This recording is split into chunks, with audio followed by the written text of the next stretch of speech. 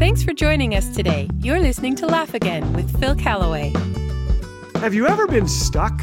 A burglar was caught after police heard him screaming. They found the lower half of his body swinging above the still hot deep fryer at a pizza parlor. It was attached to the top half, thankfully, which was wedged in a ventilation duct. Elsewhere, a man in eastern China dropped his phone down a toilet and tried to retrieve it. Rescue workers arrived to find him crouched with his entire arm submerged up to the shoulder down the hole. They broke the porcelain bowl to free him. The phone was all wet, but he was fine. Please don't try this at home. Then there was Christopher, aged 3. His mommy Lane put money into one of those crane machines so he could try to pick out a teddy bear. Left alone for a few minutes, Christopher managed to climb up the flap where the prizes come out and squeeze inside. After 30 minutes, he was released. No word on whether or not he got a teddy bear. Ouch! Way back in August of 2010, 700,000 tons of rock collapsed into a gold and copper mine in San Jose, Chile, trapping 33 miners 2,300 feet underground. For 17 days, no one knew if they were alive, but they were, and the rescue began. On the 30th try, a probe drill punched through solid rock into a chamber and a camera focused on 33 blackened faces.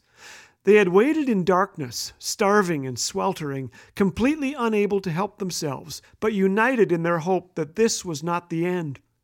With 1 billion others, my wife and I watched as these men were lifted up a narrow escape shaft to stand under the open sky, gulping fresh air. One told how twice a day they had prayer services. I was fine, he said, because Christ lives in me.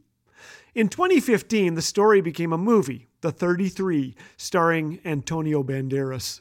These miners have much to teach us. Here are 3 lessons I learned watching that rescue that night. Number 1, we're not alone. The youngest miner, 19-year-old Jimmy Sanchez, said there were actually 34 in the mine because, quote, God has never left us down here. Are you facing something insurmountable today? Do you feel trapped? Never forget, our Savior goes looking for lost sheep. He promises to never forsake us. We're not alone. Number 2, reach up. Imagine if the capsule descended only to have the miners say, no, we'd rather not climb into that shuttle. But how often people reject God's offer of grace. C.S. Lewis once said, the gates of hell are locked on the inside. God has reached down to us. Let's reach up to Him. And number 3, give thanks. When Manuel Gonzalez, the first of a 6-man rescue team, entered the capsule to descend, by choice, into the dark tunnel to join the lost men in their plight and guide them to freedom, there were no guarantees that they would return safely. In a dramatic scene fed back by underground video cameras, Gonzalez stepped out of the capsule to be mobbed by the miners in their underground tomb. His coming brought life and hope. What an unforgettable picture of what God has done for us through Jesus. Each Easter, we celebrate the ultimate sacrifice that Christ paid for us when He died to pay the insurmountable cost for our sins. We can't do anything to earn the forgiveness offered to us, but we can give thanks for this matchless gift. As the last miner headed for the surface, grainy photos showed the rescue team flashing a handmade sign, "Mission accomplished." This Easter, we celebrate the success of the greatest rescue mission ever, when Jesus reached down and drew us from darkness to light.